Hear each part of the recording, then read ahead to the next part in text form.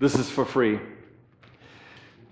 This week, Chris and I have decided that we have a new mantra to live by, and I wanted to share it with you and see whether it's something you want to take in.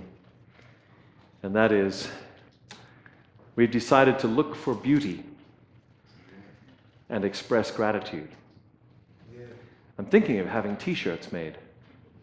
Could work out, look for beauty and express gratitude. Just thought I'd share that with you. Because this week we have seen the beauty that God has provided in this valley in abundance when we've paid attention. And so we've decided, first of all, we need to express gratitude by telling Him about it and thanking Him for all the things that He has given us that are so beautiful around us. This is the time of the year when people want to live in Southern California. Amen? I don't know, I'm new, but I know the rest of you are saying, oh good, it's not so hot. Well, not too quick.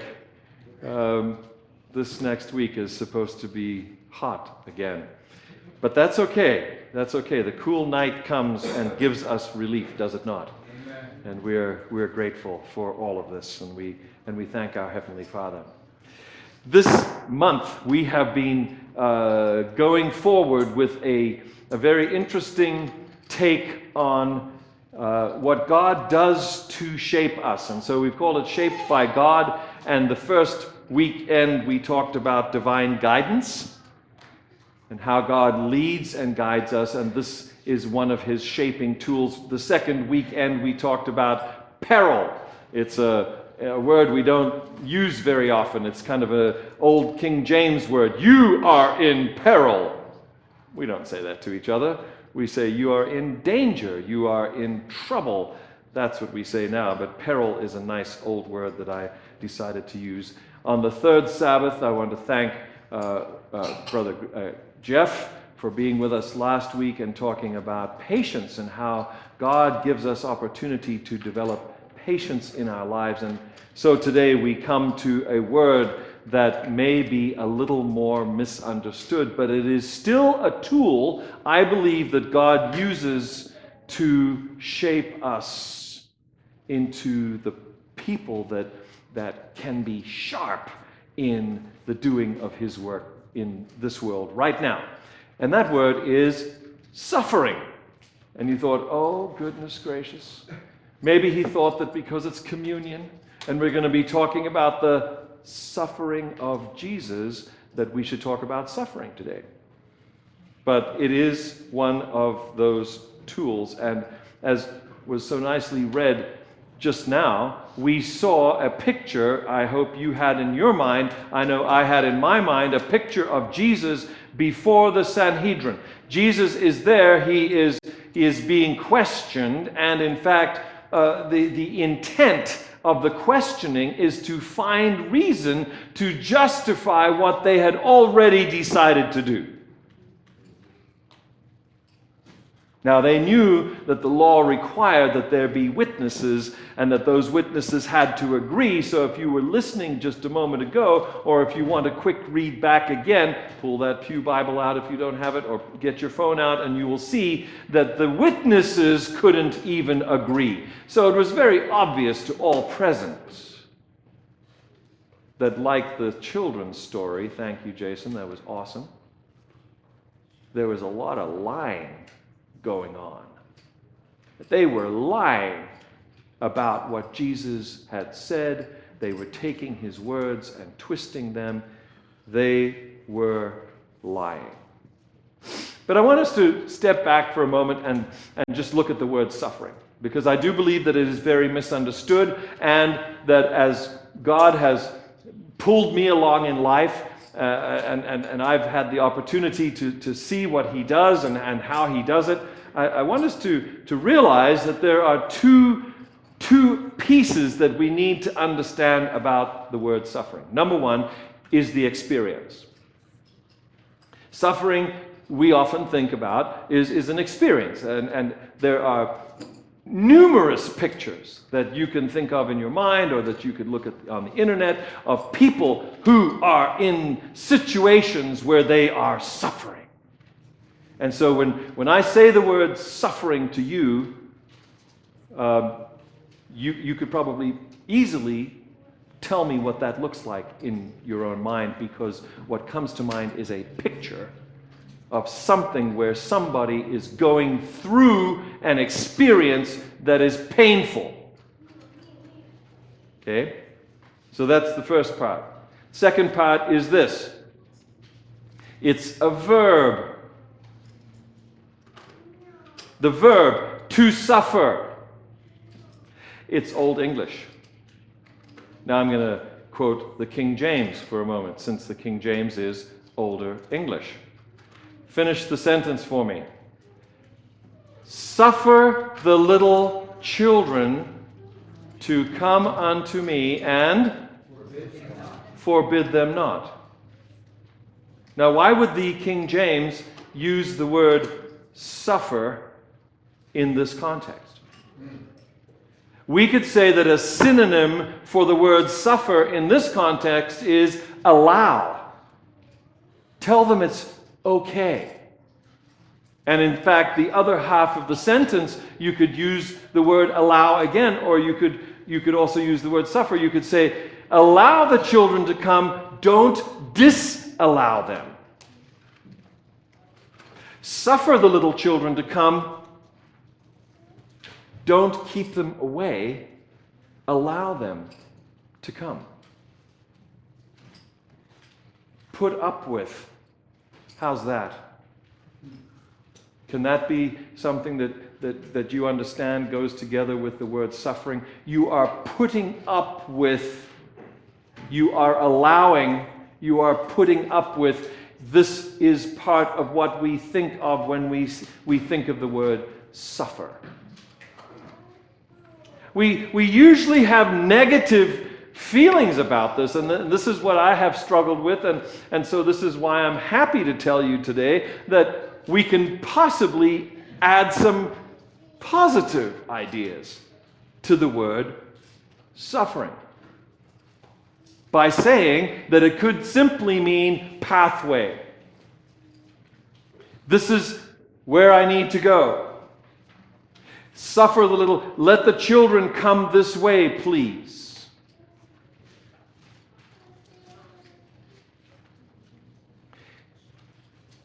Jesus is in the Garden of Gethsemane a few hours before our text that we read here in Mark this morning, and we see pictures of him bent over double. We see pictures that have been drawn of beads of blood, bloody sweat, capillaries that have burst because of the strain that he is under, the pain that he is in. What is he doing at that moment, my friends? He's talking to his Father. Yes, he's praying.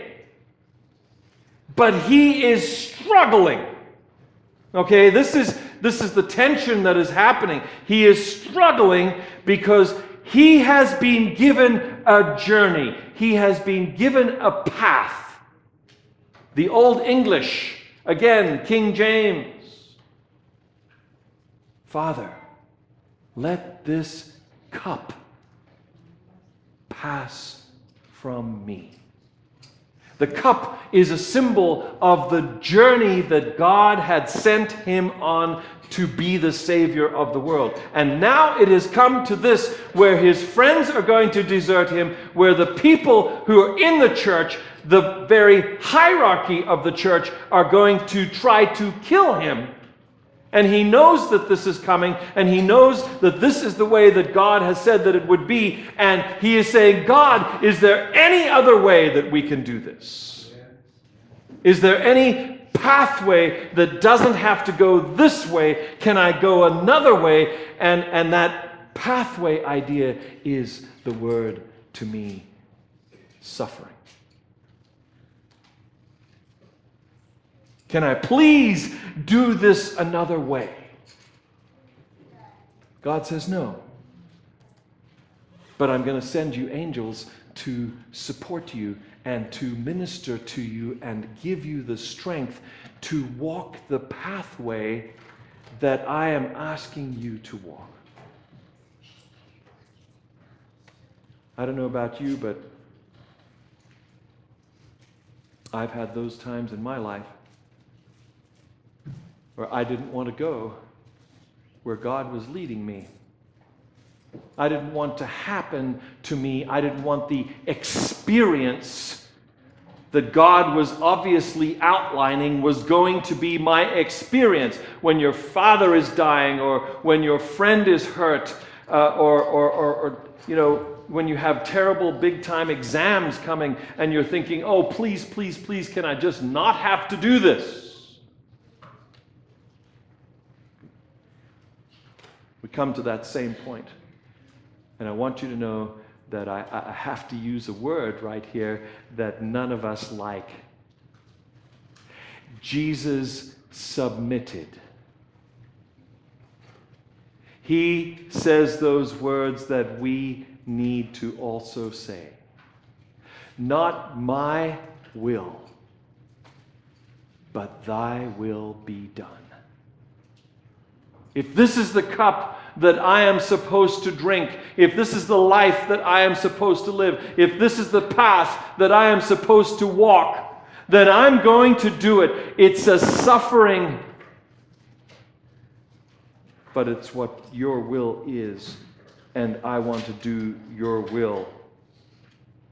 You know, Jesus says to us, take up your cross. Take up your cross and follow me. What on earth? He knows the path because he has already chosen.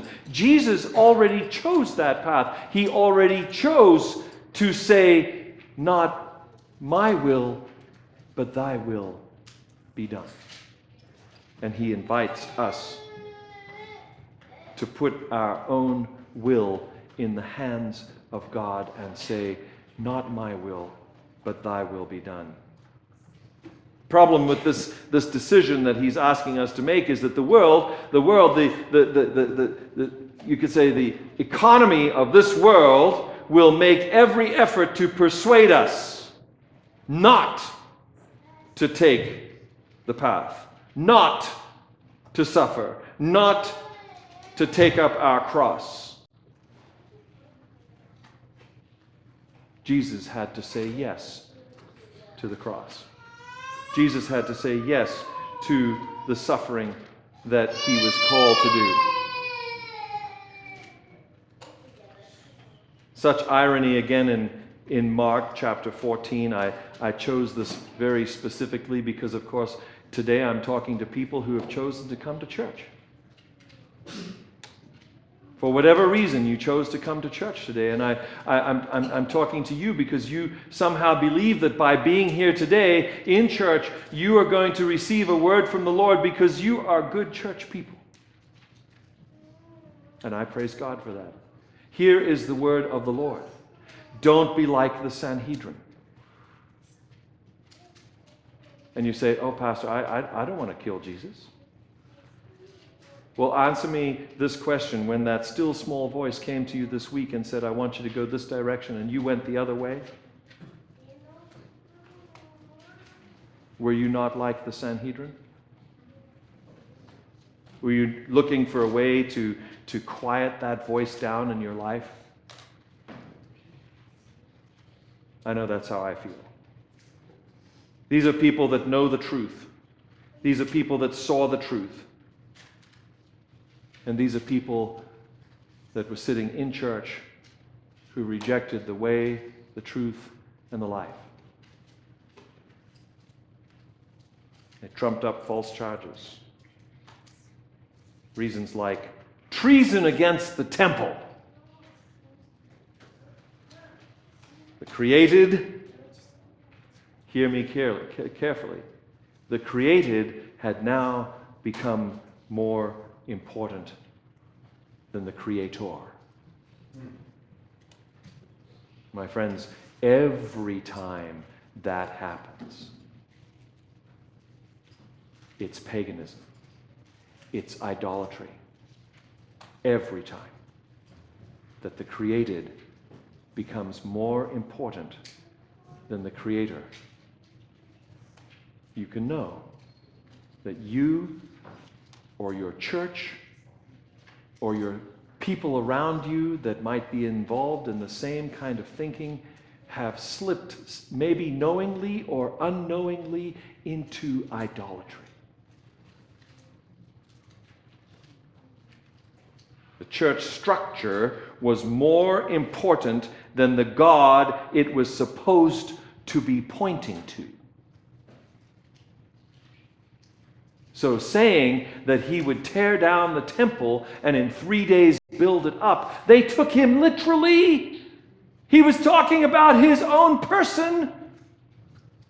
And they thought he was talking about the temple building, which they revered as being holy and sacred. It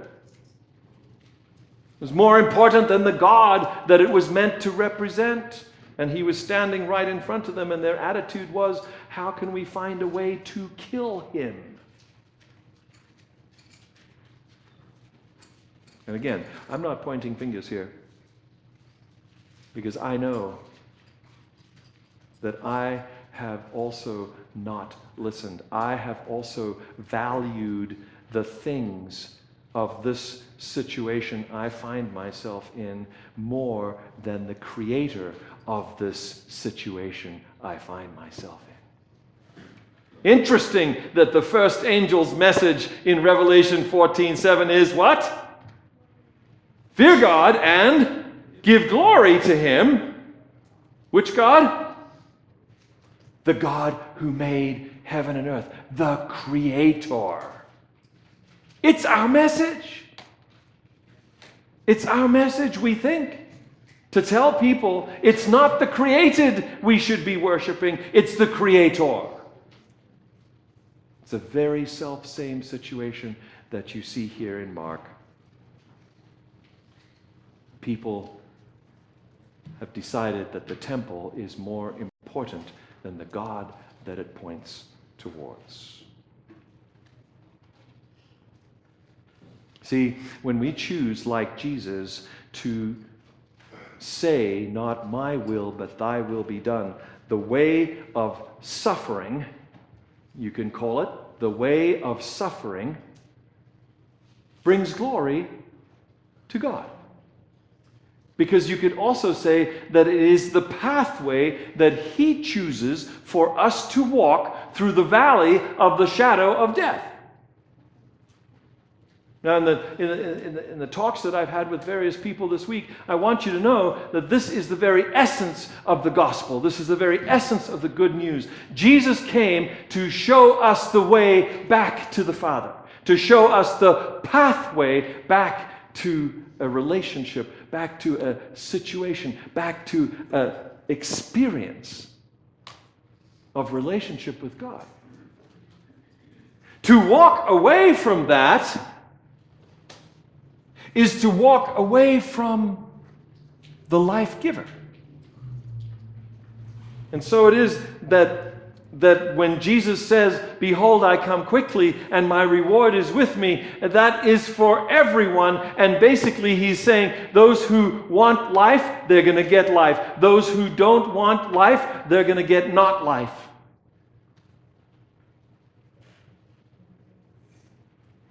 God doesn't want. He doesn't want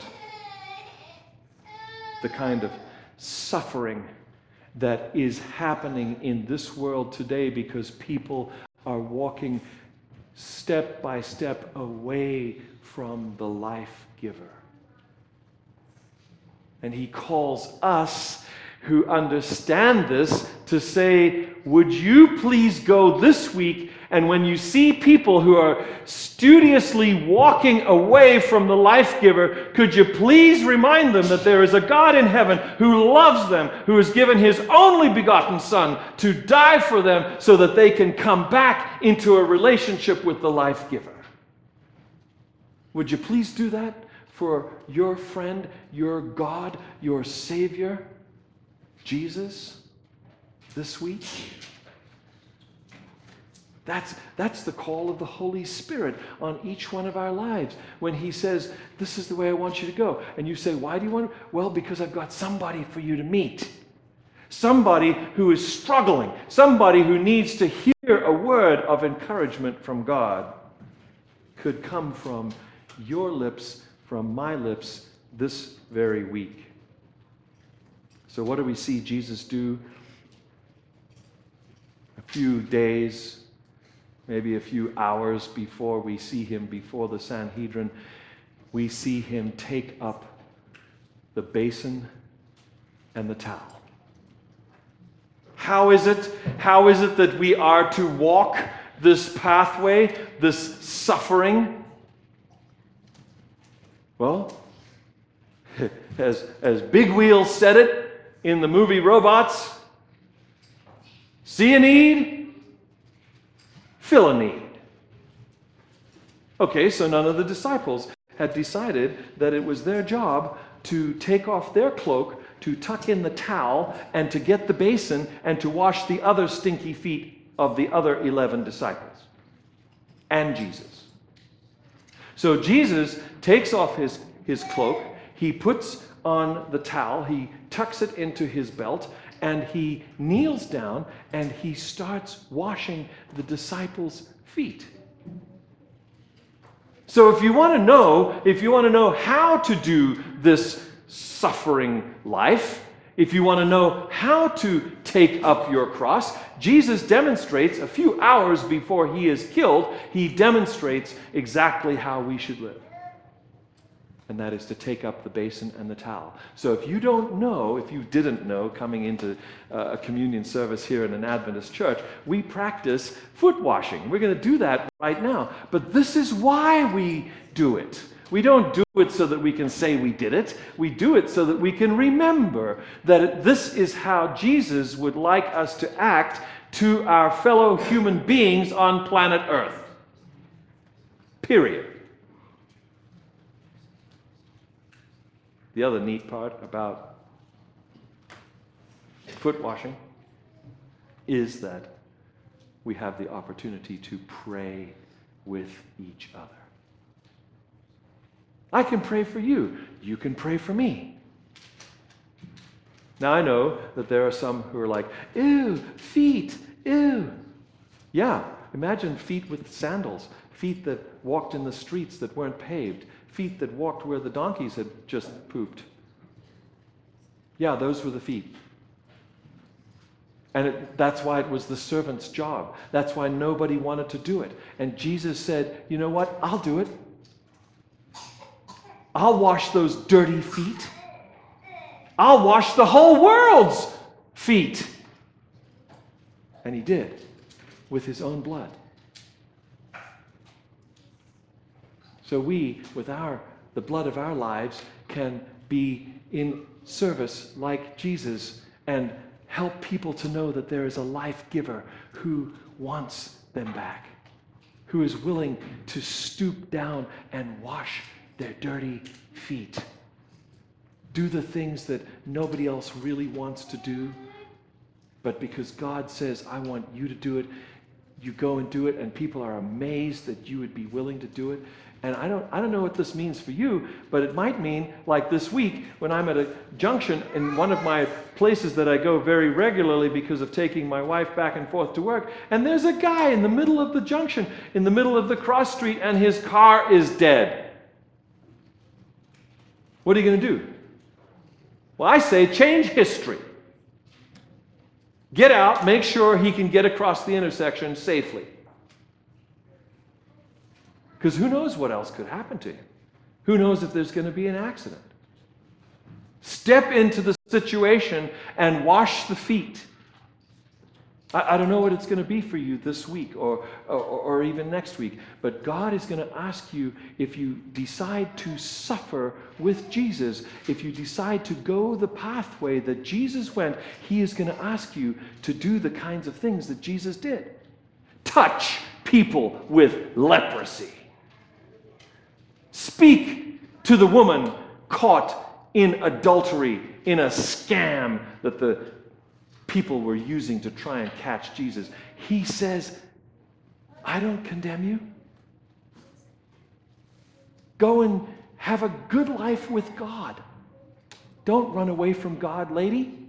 Run towards God. That's what sin and not sin mean, right?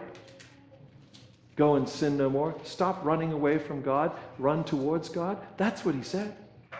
I don't condemn you. Run towards God. He loves you.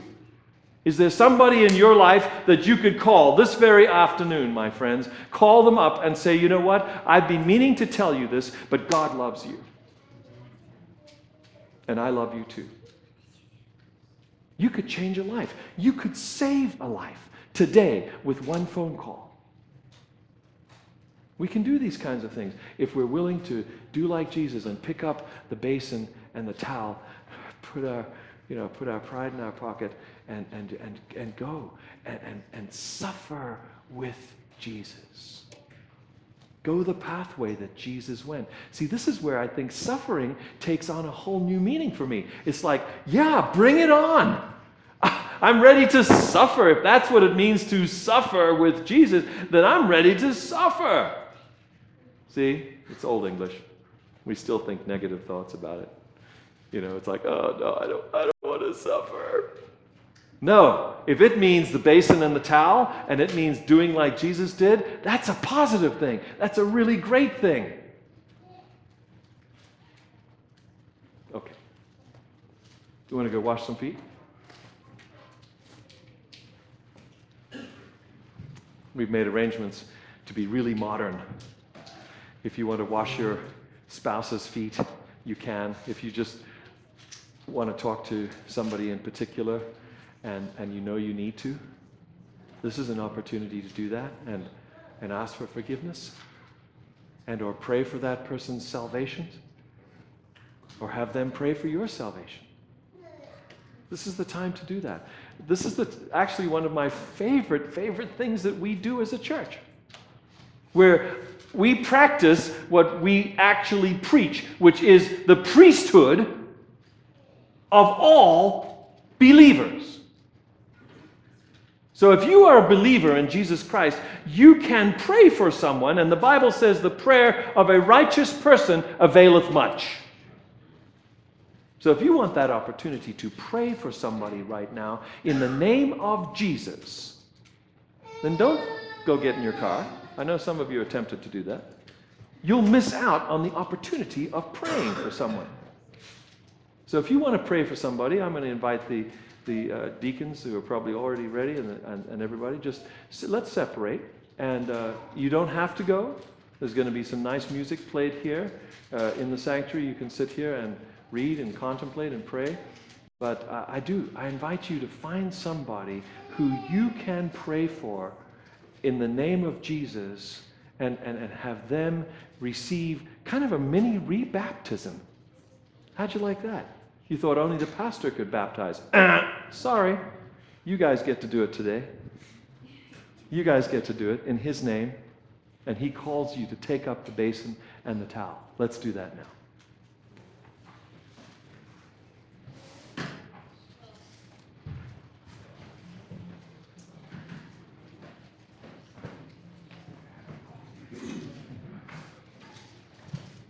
We'll come back here afterwards, yeah.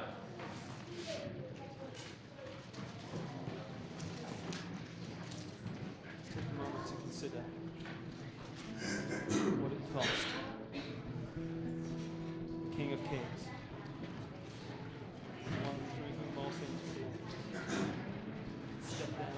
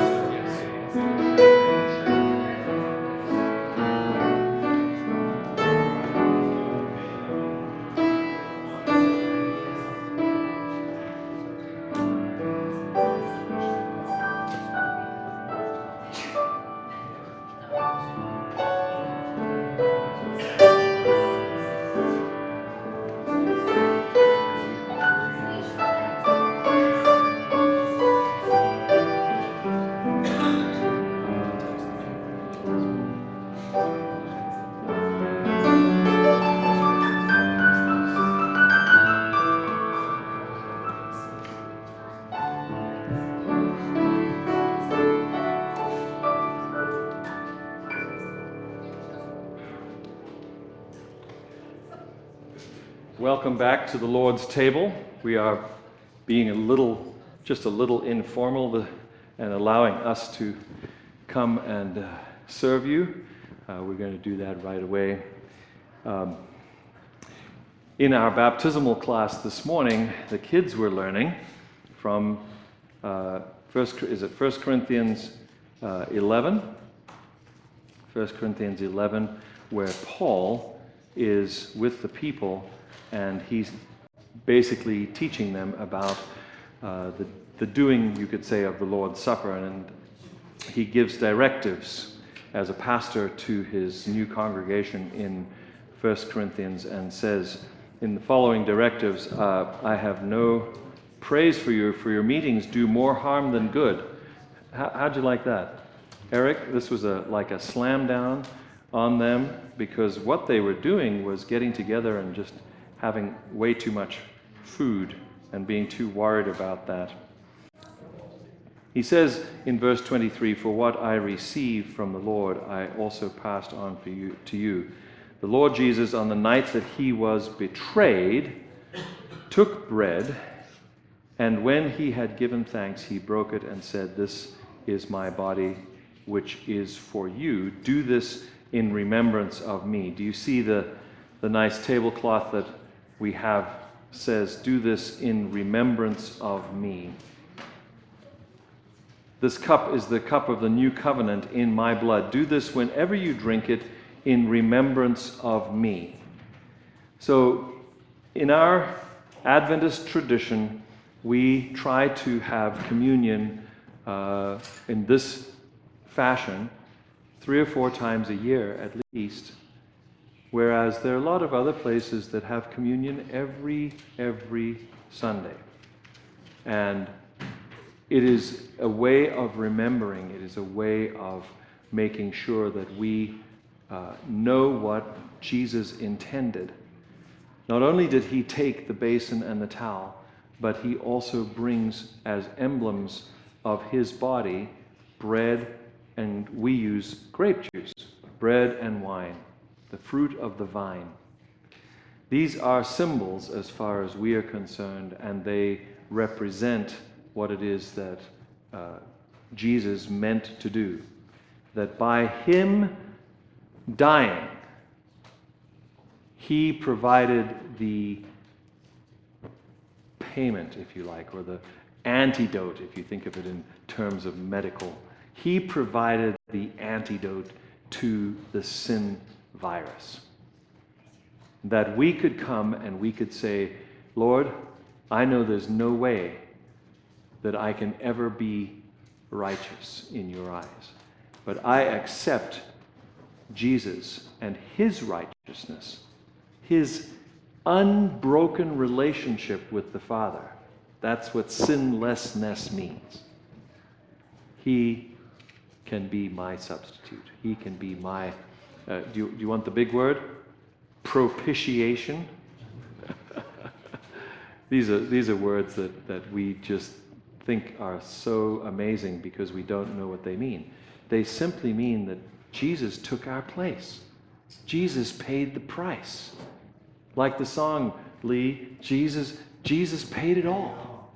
He paid it all.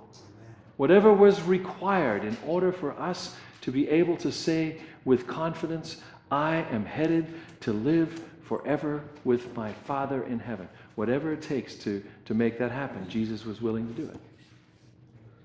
And so it is that I would like, I'd like to call the deacons. They're at the back. I'd like to call them forward, and we're going to pray together as leaders up here, and then I'm going to ask them to serve you these emblems of the Lord's Supper. Just know that later this year, when it is Passover time, we're going to do another Passover communion, and that's going to give us opportunity to learn even more about this.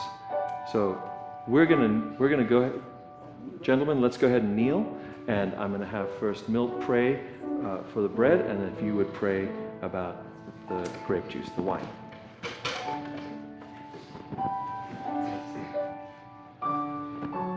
We thank Thank you, God, for the bounty of life which you have provided to us through the gift of your Son, Jesus, who gave of his life that we might live. We think today of his broken body on the cross and the great suffering that took place in our behalf. And so we're thankful for this grace, the blessedness of his resurrection, and the joy of life. In Christ's name, amen. Amen. Dear Lord, may this time bring to us remembrance of you and all that you did for us. And may this cup remind us of the blood that you shed for us. May we never forget. May we always remember. Fill us now in Jesus' name. Amen. Let's just gather around and we'll divide things up.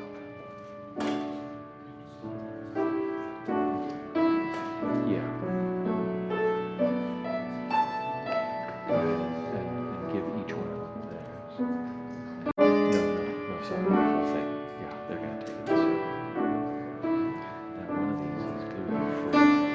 Okay. Okay, there you go. Would you serve my wife? I know that my wife, Chris, is gluten-free. So if you are gluten-free as well, just raise your hand and we have someone who will serve you a gluten-free cracker so that you can be part of this as well. Thank you.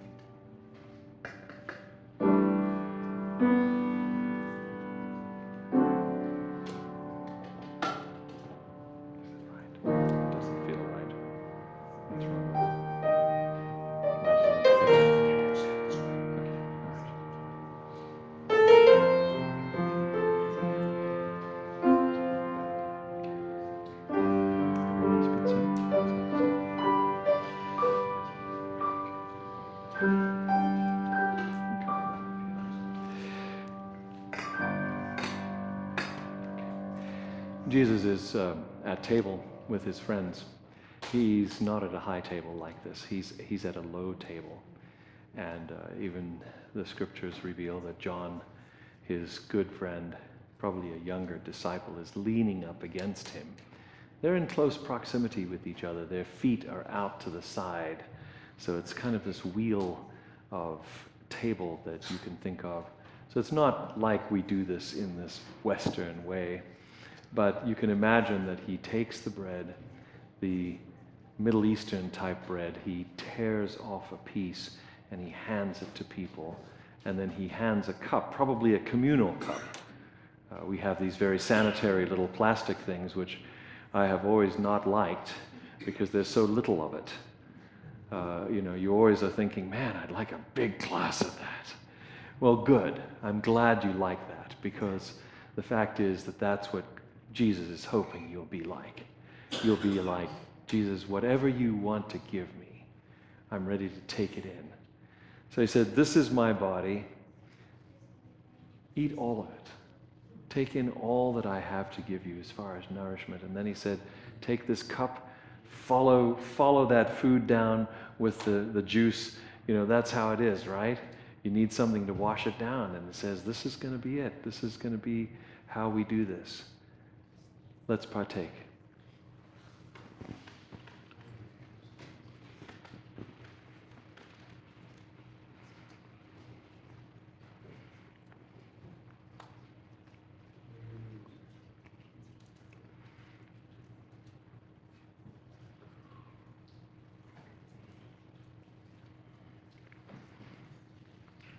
Really glad that Milt and Denise are teaching the kids. And then there they are, they're participating. My mother was kind of a rebel, back in the day. She would pass me her cup and I was allowed to take my pinky and stick it in and have a taste. Milt's mother was even more of a rebel. She said, get your own. Well, in this church, I don't know about your tradition, but we encourage our kids to know Jesus. And we encourage them to know that this is his body and this is his blood. And that we celebrate around the Lord's table together as a family. Because that's what the Passover was all about. And thank God Jesus came and his blood causes the death angel, the eternal death angel, to pass over us all. Let us bow our heads and thank him. Our Father in heaven, we thank you that in your mercy you sent your only Son, the plan, to show us the path. He's the path too. He's everything to us. And because of that, and because of these symbols of his body and his spilt blood on our behalf, we know that the price has been paid, that the devil has no ground to stand on in our lives. Jesus, please chase him away. Keep him away from us. May your Holy Spirit be the only voice that we hear. May we listen carefully. May we be willing to do what you ask us to do. Because we know that as soon as we go out these doors, there's going to be something that is going to be laid on us to take away the joy that we feel right now in being in your presence. Please, Father, give us the courage, like you gave Jesus the courage to go through with what he had to do. Give us the courage to go through with what you would want us to be doing this very next week and into the future.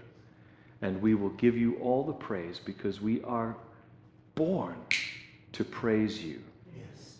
In Jesus' name we pray. Amen and amen.